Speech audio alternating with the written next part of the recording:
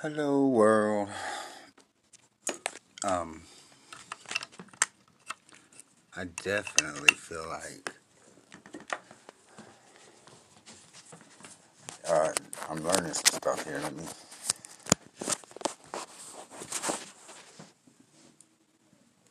hold on one sec. Take these earphones out.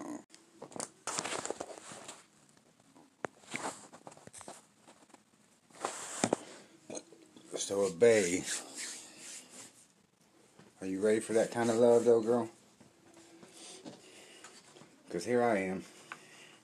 You got your ego orientation. Hero is at the center and has creator and magician on either side. Archetypes belonging to this orientation tend to do things for others on the surface, but on the more profound level, their actions can also sometimes be self-serving. Social orientation, this is me, caregiver, is at the center and has lover and member on either side. Archetypes belonging to this orientation are motivated by how others perceive them. Their actions are heavily centered around others, which leads to the tendency of them consistently giving parts of themselves for that reason. Archetypes that are socially oriented tend to be taken advantage of. But I'm about done with that. I want a girl that wants a bae that's going to love, because that's what I do.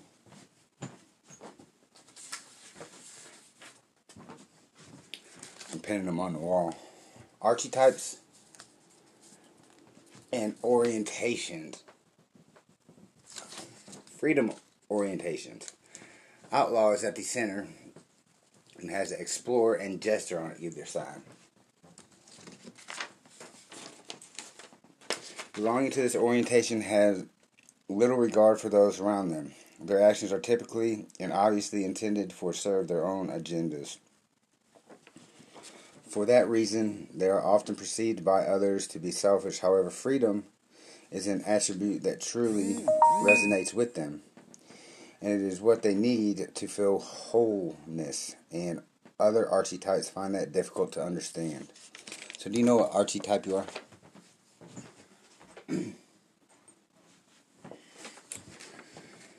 Order orientation. Ruler is at the center and has sage and innocent on either side. Archetypes belonging to this orientation feel they need to have some sort of governance and regulation. Their perception of a world without rules is a world of chaos. Every action that these archetypes perform requires careful planning and thought, which can also disable them from being decisive and adaptive to new environments. The logic behind this distribution is that each archetype in a group has the same overriding driver. For example, ruler, sage, and innocent are all motivated above all else by the need for order. But the way each of them implements this into their lives differs vastly across each of the three different archetypes. Again, I'm a caregiver. Extremely loyal, honest, and taken advantage of most of the time.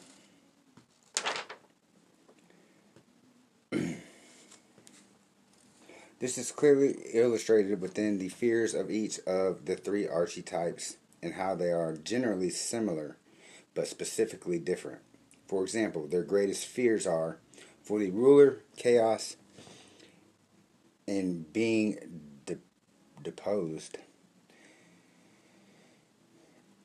For the sage, being fooled, being misled, or not knowing. For the innocent, punishment for doing wrong.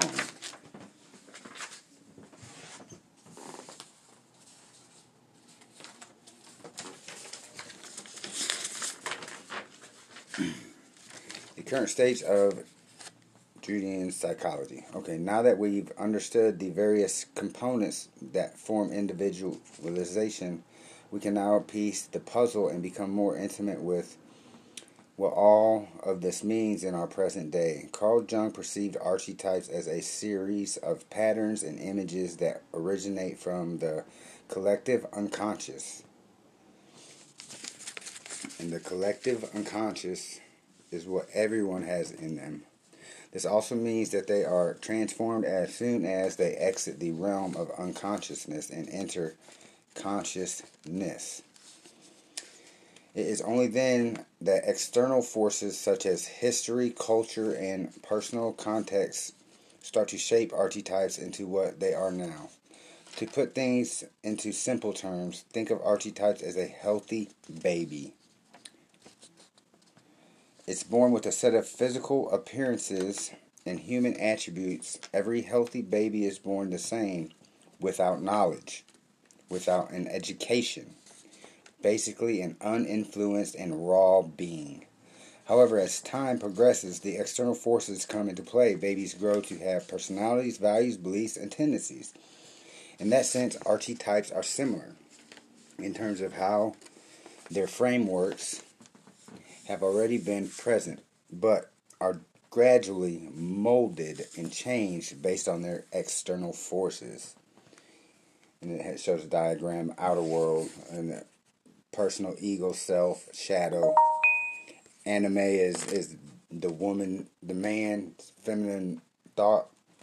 The animus is the woman having a masculine thought of some sort.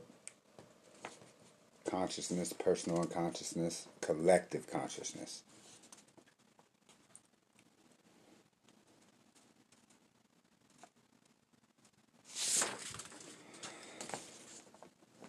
This gives rise to a vast number of possible archetypes, which means to say any attempt to conjure an entire list of archetypes would be pretty much futile. There is a myriad of different archetypes that exist with interchangeable qualities. However, there are 12 main archetypes that can be identified and can represent majority, if not all, personality types. You need to say who you want your future bae to be, you know? Just shout it out. Shout it. Good night.